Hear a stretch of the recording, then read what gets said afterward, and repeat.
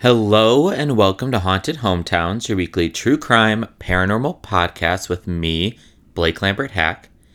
This season is all about Edinburgh, Scotland, and tonight's episode is a famous kirkyard, aka cemetery, possibly the most haunted cemetery on Earth, a graveyard that almost everyone at this point is familiar with, whether you know it or not. It is called Greyfriars Kirkyard in Edinburgh, Scotland. And the reason most of you are probably familiar with it is because a lot of the, I don't want to say a lot, but many of the names from the Harry Potter series come from tombstones in the cemetery. Also, I believe the graveyard scene in Goblet of Fire with when Voldemort comes back to life, I believe that's also, the set design is based on Kirkyard, Greyfriars Kirkyard. Some of the names that you may find in that cemetery are Anne and Robert Potter, William McGonagall, Elizabeth Moody, Charles Black, Margaret Louisa Scrimgeour, I believe that's how you say it. Anyway, Thomas Riddle, Crookshanks, and so on. And I believe you can take a full-on tour and they'll walk you around to the different tombstones with the names on them. But the real life events, of course, are horrible. And that's why the cemetery is one of the most haunted on Earth. So let's get to it. Established in 1562, Greyfriars' name is after the Franciscan friary that was on the site that the cemetery is now. Friars wore gray habits. And Franciscans are a Christian group within the Catholic Church. They were founded in 1209 by Italian Catholic friar Francis of Assisi. Kirkyard meaning churchyard or cemetery, and kirk, K-I-R-K, is just a Scottish word for church.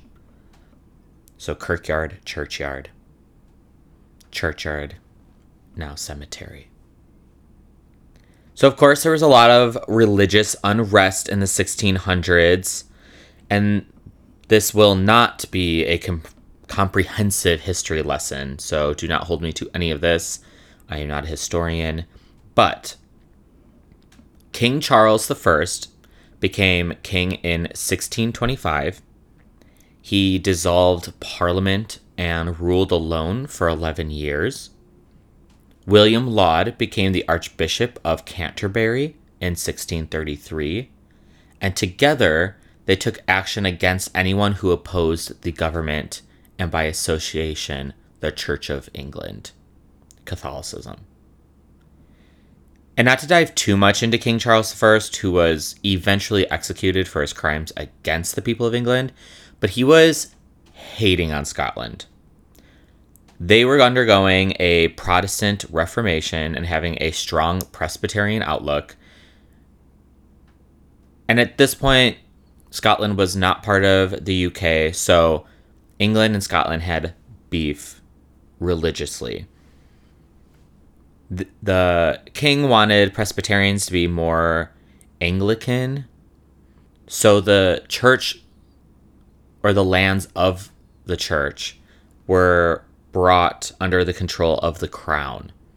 King Charles I became King of Scots in 1633 in an Anglican ceremony in Edinburgh. Scots didn't want to be forced back into the papacy, Catholicism, and they were banned from practicing their religion, presbytery, if you will. The king introduced a revised prayer book for Scotland, and that really was the cherry on top of everything. Riots started, and the Bishop of Edinburgh was stoned. Like, Scots were not having it. And look, I don't like being told what to do either, but you can't go around stoning people. No parliament meant little money and little support for the king. He couldn't physically enforce his new laws regarding turning Presbyterians toward Catholicism again. So he made any refusal to accept these new laws and new church reforms punishable by law. This led to Scott signing the National Covenant at Greyfriars Kirk in 1638, an agreement signed by many people of Scotland opposing the king's reforms, and it was spelled out that the faith of Scotland and the freedom of religion was intertwined with Scottish Parliament. 150 nobles signed on the first day, and it united Scotland against the king's reforms, essentially against England, and spurred protests and eventually war between the two countries.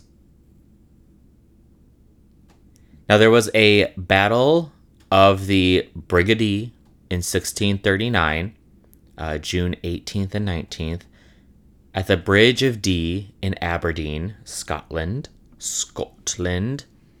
And it was part of the First Bishops' War, which was later called Wars of the Three Kingdoms, meaning England, Ireland, and Scotland.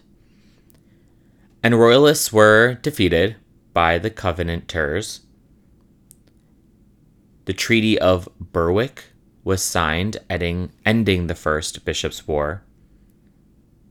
And it didn't really end the war. It was just more of like a truce, a temporary truce between the countries, the kingdoms. Royalists meaning people sticking with the king and Catholicism. Covenanters meaning people wanting to practice their own religion and not be part of the papacy, generally meaning Presbyterians.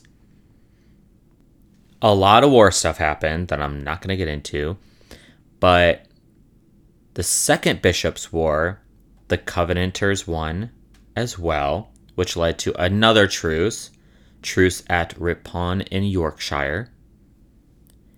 This is when the king finally called upon Parliament for help, but they voted to give assistance to Scotland instead because, again, remember, the king kind of like tossed them to the side when he was crowned. So they're a little petty and holding a grudge. So Parliament backed Scotland. And so now Parliament and the King of England are now battling. So Scotland sent 20,000 troops in support of English Parliament. This is when the king was arrested during the English Civil War by Parliament and then executed on January 30th, 1649. And all of this is to paint a picture of what was happening at the time. We haven't really gotten into the cemetery yet. The Covenanters signed that one declaration at the graveyard, but I will never understand fighting over religion. I'm not religious myself, so murdering people because you don't agree with who they want to believe in is absolutely ridiculous. I'm not gonna sit on a high horse or go into it, but it's so silly. It led to so many deaths. But the main character of this story is Sir George Mackenzie of Rosehowe, I believe is how you pronounce it. Sir George Mackenzie was born in 1636.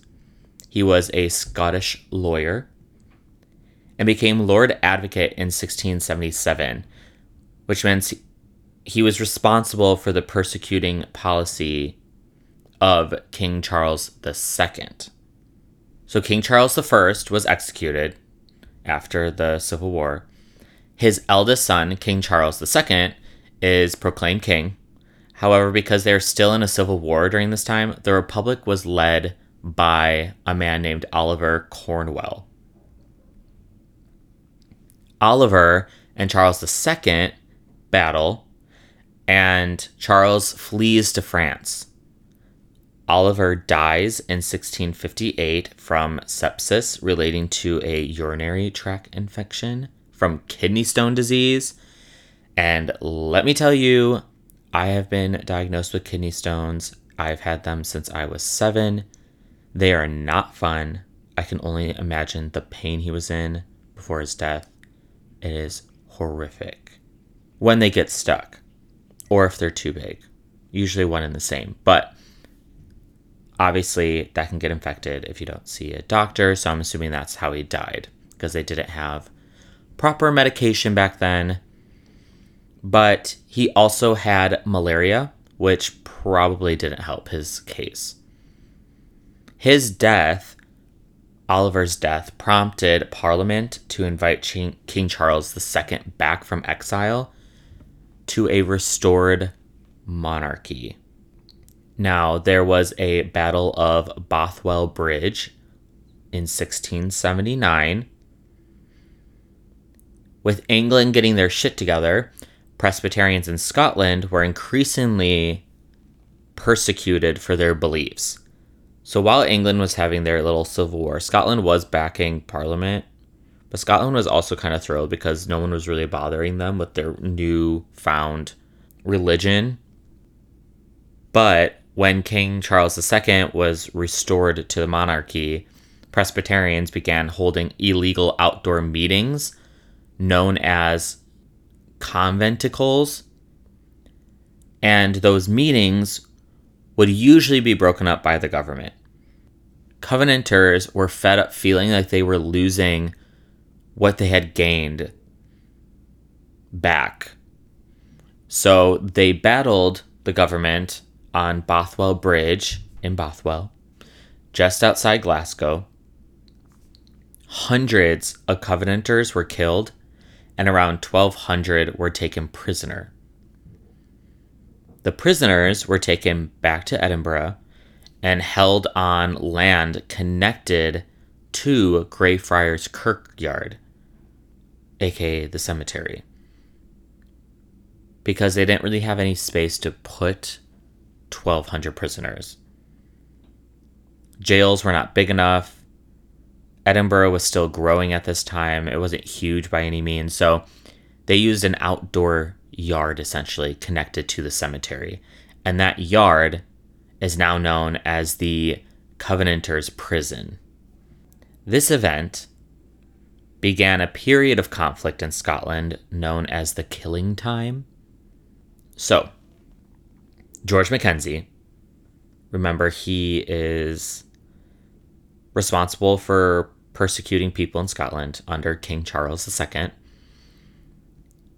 He is the one that imprisoned the 1,200 Covenanters in Greyfriars Kirkyard because they were too many prisoners for the prisons, or Edinburgh Castle, because Edinburgh Castle also had some jail cells, but again, there's too many prisoners. So they made this makeshift prison in a field. The field was enclosed on one very tall wall, which was part of George Heriot's school. 2 other sides of the field were enclosed by the Flodden Wall. If you remember back to the last episode, the Flodden Wall is the wall that surrounded Edinburgh as a city back in the day. So it was completed in 1560, and it was to protect Edinburgh and the castle against the English after King James IV was killed in battle on the field in 1513. 2 walls are the Flodden Wall, and they're pretty tall. And then you have the taller wall, which is part of George Heriot School. And the fourth wall to enclose the outdoor prison was a fence, just a fence, facing the cemetery, kirkyard, Greyfriars Kirkyard. And that fourth fenced wall was heavily guarded. The prisoners were not given any shelter from the elements and lived in this prison for at least 4 months.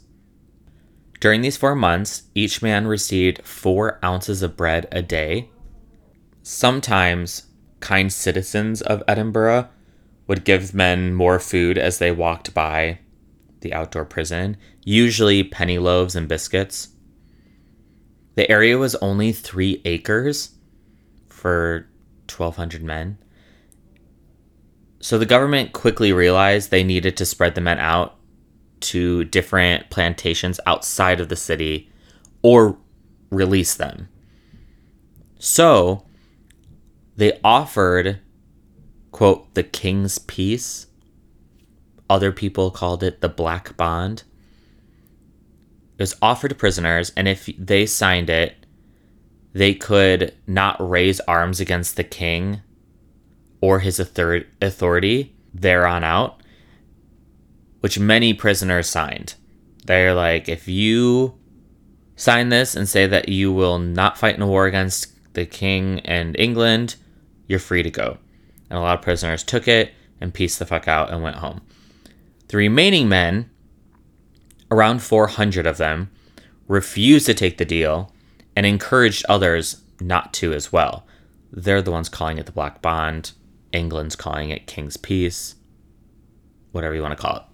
Specifically, preacher John Kidd and preacher John King, who were later both executed, were the ones encouraging the men not to take the bond.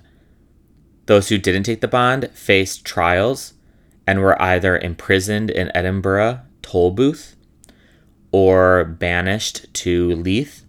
5 men were hanged and 1 man was released, even though he didn't sign the bond. I don't know why he was released. And then 1 man did escape. How he escaped, I'm not sure, whether he climbed one of the smaller walls or he tricked the guards or something. Or he found a dog with some keys in his mouth and called him over. Who knows? 257 prisoners were loaded onto a ship called the Crown of London in November 1679. So the 4 months that these men were imprisoned in Edinburgh in this field were through the summer months. So it was hot, it was rainy, it was not pleasurable. And again, they're only getting 4 ounces of bread. 4 ounces of bread is nothing. A day. A day. That's a snack. That's not even breakfast. But yeah, the 257 prisoners who did not take King's Peace and were not hanged were loaded onto a ship called the Crown of London in November 1679. It was headed for America, and they were to be sold as slaves. So the ship headed from Edinburgh, and for those who don't know where Edinburgh lies on Great Britain, it's on the east side of the island,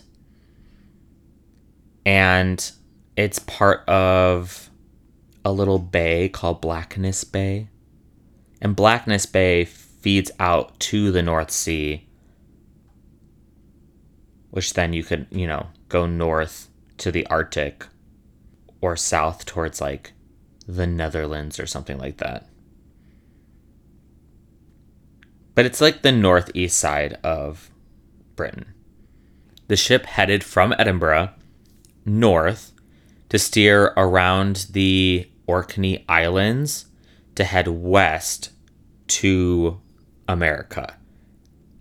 The Orkney Islands are just a small grouping of islands on the north part of Great Britain.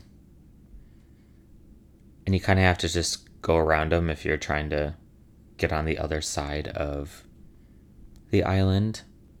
Locals of the island told the captain that the weather was horrible and that they should camp farther south.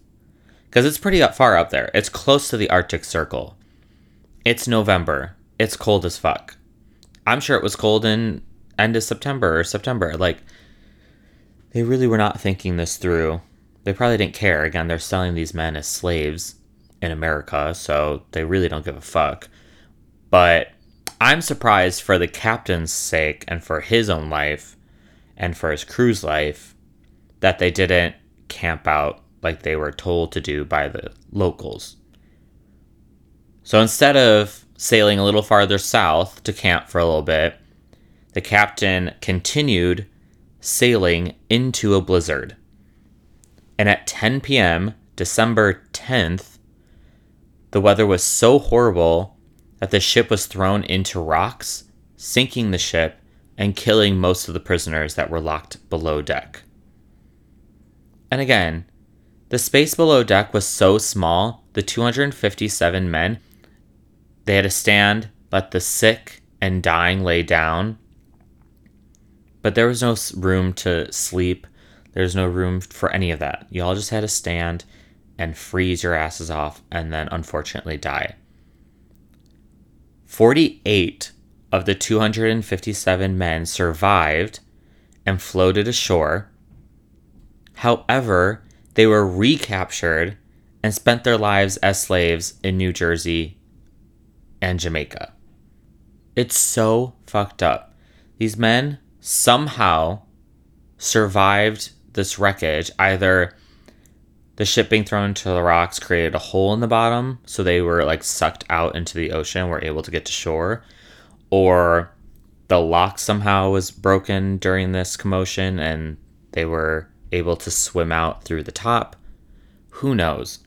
But these 48 men, which is not very many, like over 200 men died in that, I'm assuming drowned. Then they're recaptured and sold into slavery. It's fucked up. The other 100 or so men left in Edinburgh, the men who were not being sent to America, they died of malnutrition, exposure, or from some sort of random illness. Maybe scurvy, because all they're eating is fucking bread. Who knows? But basically, all those men who were captured who didn't sign the Black Bond or King's Peace died in horrible ways. Horrible. The treatment of these men led George Mackenzie to receive the nickname Bloody Mackenzie because he didn't give a fuck. He's Scottish and he is treating all these Scots like trash because the King of England doesn't want them to practice their own religion.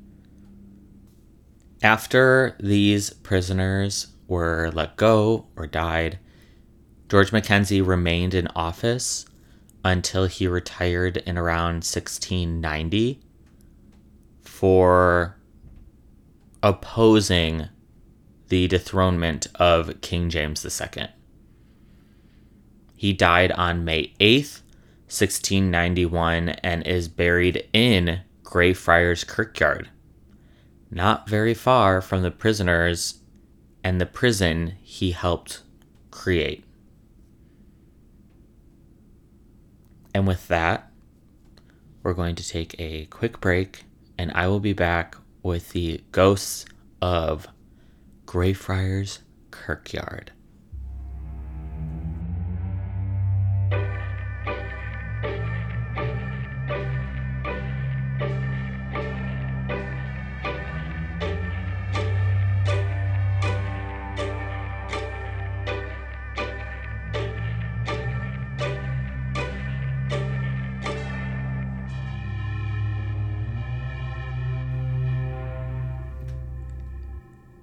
There are around 150 notable people buried in Greyfriars Kirkyard, so it's getting a little crowded. Notable meaning athletes, politicians, scientists, historians, There's a lot more buried there than 150, but those are 150 notable people. Some of my favorites that I found were Robert Chisley, who was part of the Darien scheme and died in an asylum, which is a whole other fun case if you want to look into it. John McMorrin, who was an official, he was killed by a 13-year-old. William Jedd, inventor of stereotyping, like the act of stereotyping people. Matthew Hardy was a violin maker. George Jameson was an artist. John Law was a minister imprisoned on Bass Rock, which was, or is, an inhabited island, which is kind of fun. It's like just east of Edinburgh. It's pretty far out there, and it's literally just a huge rock. There's only really one landing area on this island, and I think the first habitat or like first housing was built in like the 1300s on the rock. And then it went through stages, of course, like it was owned by different people, some for sailing, some for artillery. But then it was the castle that's on the island was used as a prison. I can't imagine being sailed out to this rock and being stuck there for who knows how long, guarded by who knows and how much food you're getting, because I'm sure they weren't sailing to the island every day. It's not like a Alcatraz type situation. It wasn't specifically built on an island. It was just an old ass castle they converted into a jail. But there's also Sir George Lockhart buried in Greyfriars Kirkyard, and he was a judge. And again, many, many, many more people. You can walk through the cemetery if you're in Scotland or in Edinburgh. But Sir George Lockhart was a Scottish judge who he awarded a woman named Margaret Nicholson 1,700 merks. And merks is about 13 to 14 shillings. Don't tell me how much that gets you today. I do not know. But John Chisley and his wife Margaret Nicholson were unhappily married after having 10 children. 10. And there's very little documented, but it sounded like he was leaving her. So she asked the court for money to help pay for the 10 kids. And the judge, Sir George Lockhart, agreed to give her the money, which I think back then was like unprecedented.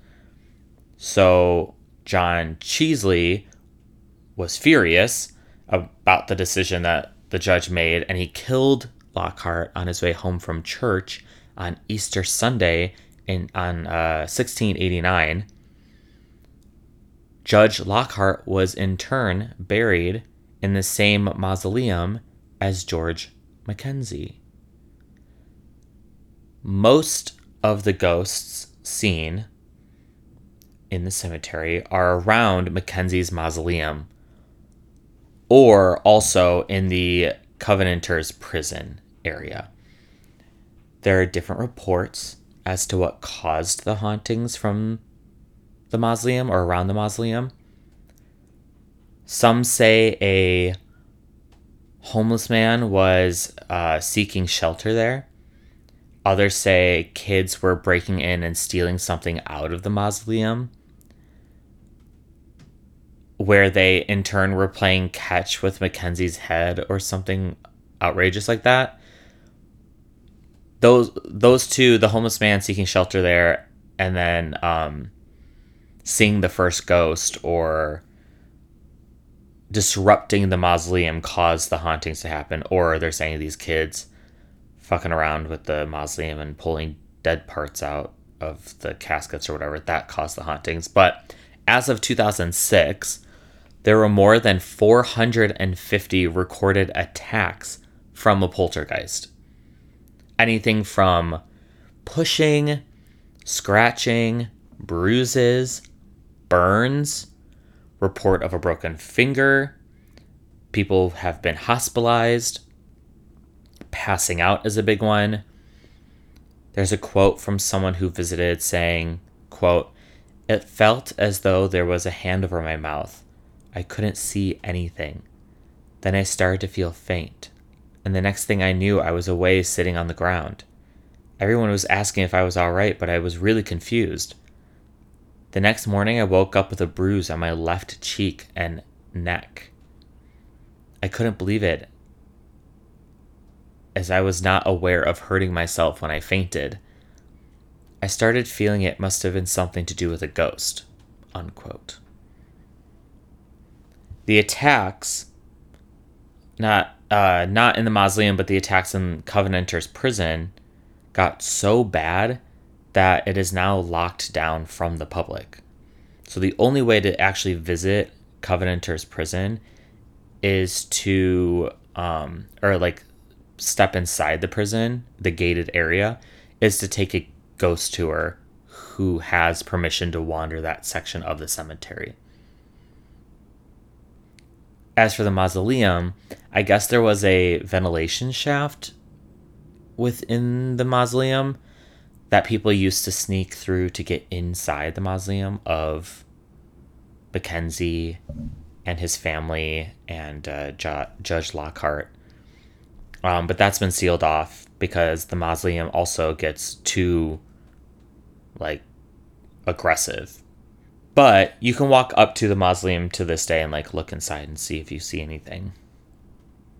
The cemetery has gotten so bad with ghosts and sightings that there have been 2 exorcisms performed in the cemetery to ward off the evil spirits. Colin Grant, he was a minister of a spiritualist church. He performed an exorcism holding a candle, Bible, and cross. And after he was done, he felt successful. This was 1999. And things seemed to be fine. And after he posed for a photo in front of the church on the property. However, in the photo, there's a dark shadow passing by the window, even though the church that's part of Greyfriar was locked for the evening, so no one could have been in there. And within the year of him doing the seance, he was in his clairvoyant shop when he told his last client of the day that, quote, "I've not got any good news left, only bad news," unquote. And he said that before having a heart attack and dying at age 66. So he died within the year of doing his exorcism at the cemetery. Coincidence? Possibly. He was 66, not very old, but I don't know what health concerns he had before.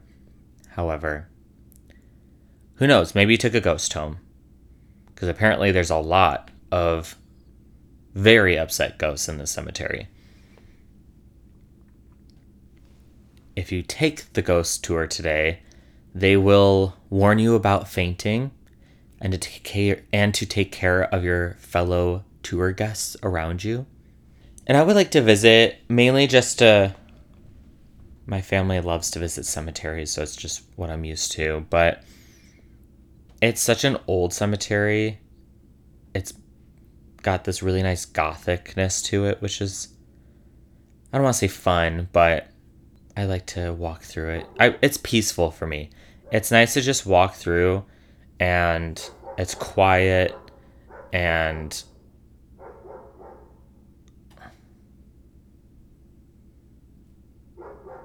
my neighbor's dog will never shut up. But yeah, walking through the cemetery is peaceful, or cemeteries in general is peaceful to me. It's quiet. You'll maybe pass by a couple people, but generally it's just very subdued, which is nice. But this cemetery, I guess if at night, I'm assuming most of this happens, because a lot of it does happen during tours, you gotta watch out. Your head gotta be on a swivel, because if you're shoved, you have to make sure you're not standing in front of something that's gonna knock you out. You gotta make sure you're drinking water, bring an inhaler if you have a hard time breathing, because apparently tons of people pass out there. It's wild. I can't get over like,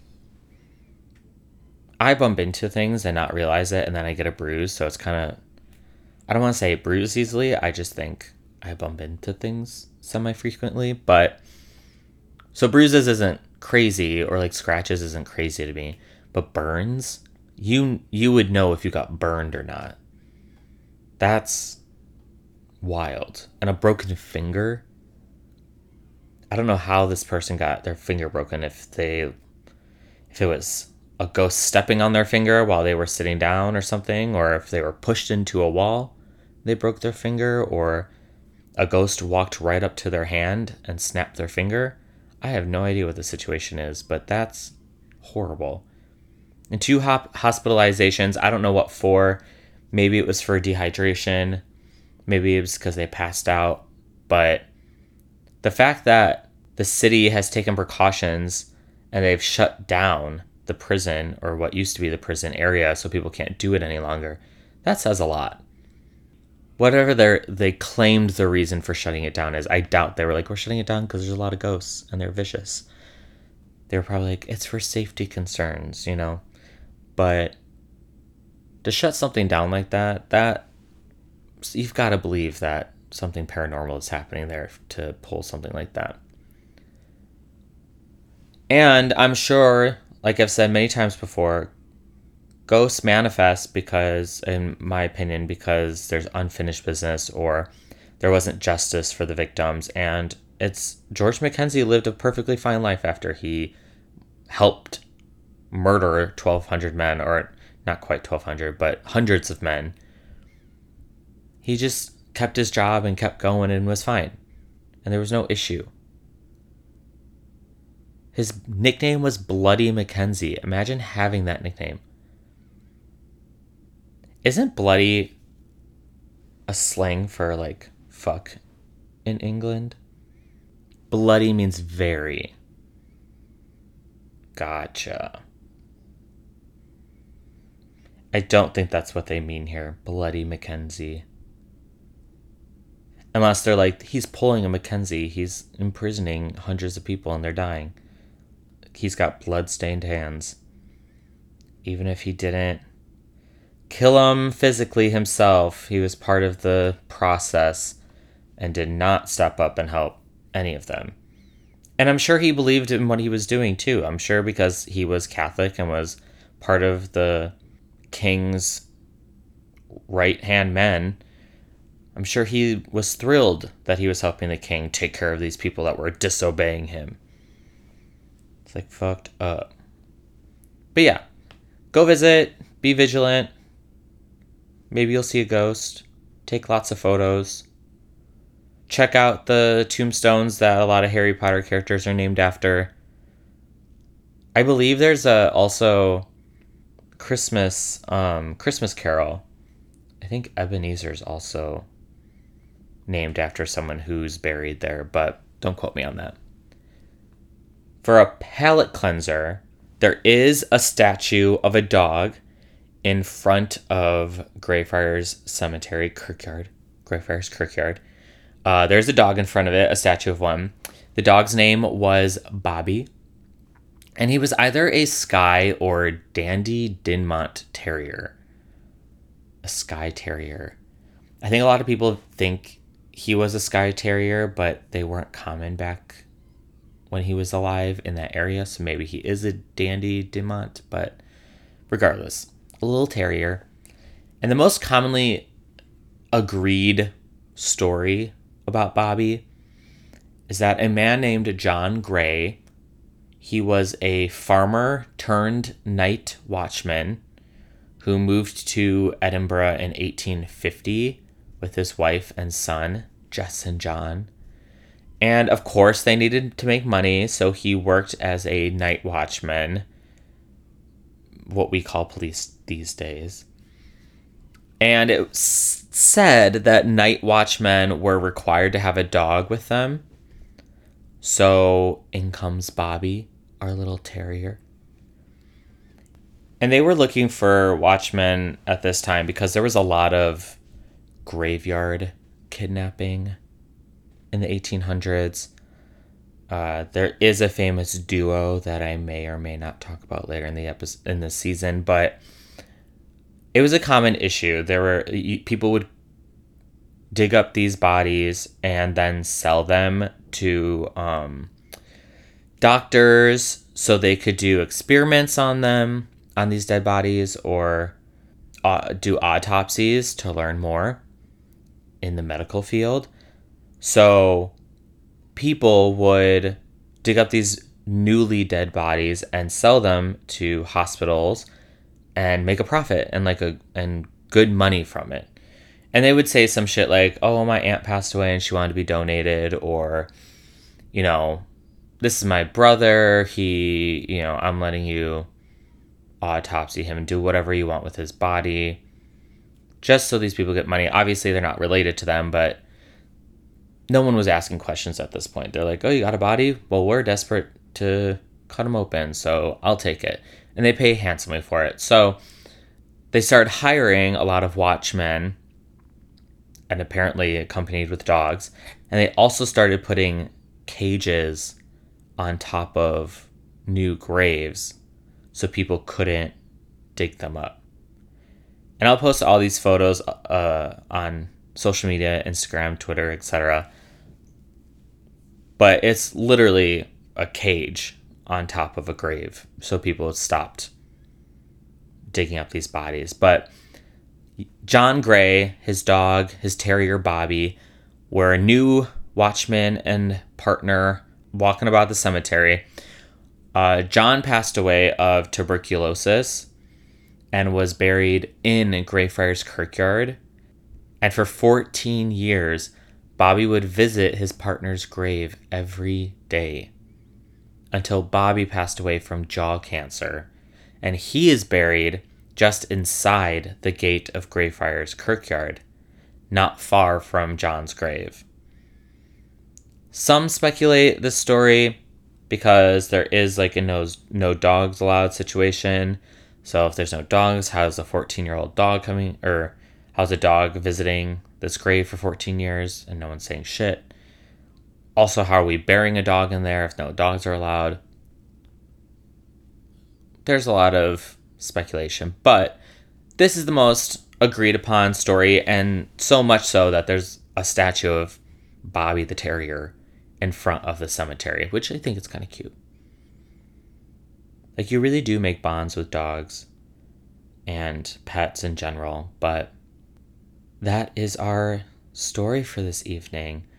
Greyfriars Kirkyard, the horrific treatment of religious people in Scotland, the death of those men who are just trying to defend their beliefs, and them being treated horribly, whether it's in a huge field in the heat of summer, downpours of rain, or on a ship on the way to America to be sold off as property, and then dying in the ocean. Horrible. So I don't really blame them for haunting the cemetery. You can follow Haunted Hometowns on social media for guest info, photos related to this episode and every episode, and upcoming news. Please subscribe to the podcast so you don't miss out on any new episodes, and to help this little ghost crew grow.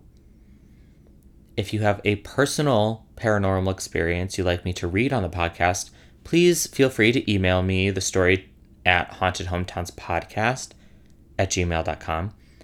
Could be anything from getting goosed by an invisible hand at the mall to the gates of hell opening up at the bottom of your swimming pool.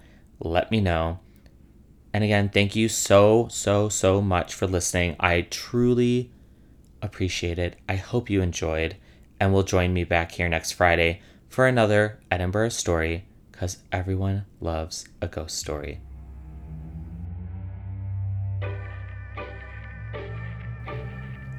The music is by Tyre. Follow him on Instagram and Twitter at QueerPopstar, and listen to his music on any streaming platform.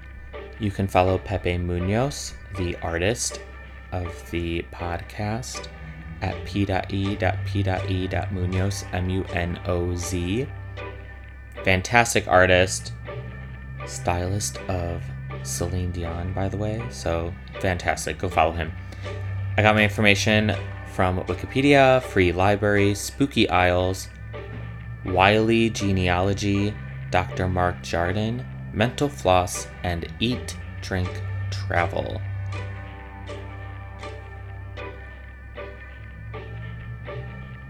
If you want to see videos of me exploring these places, Venmo me so I can take my little ass over to Edinburgh, Venice, and wherever else this podcast takes me next.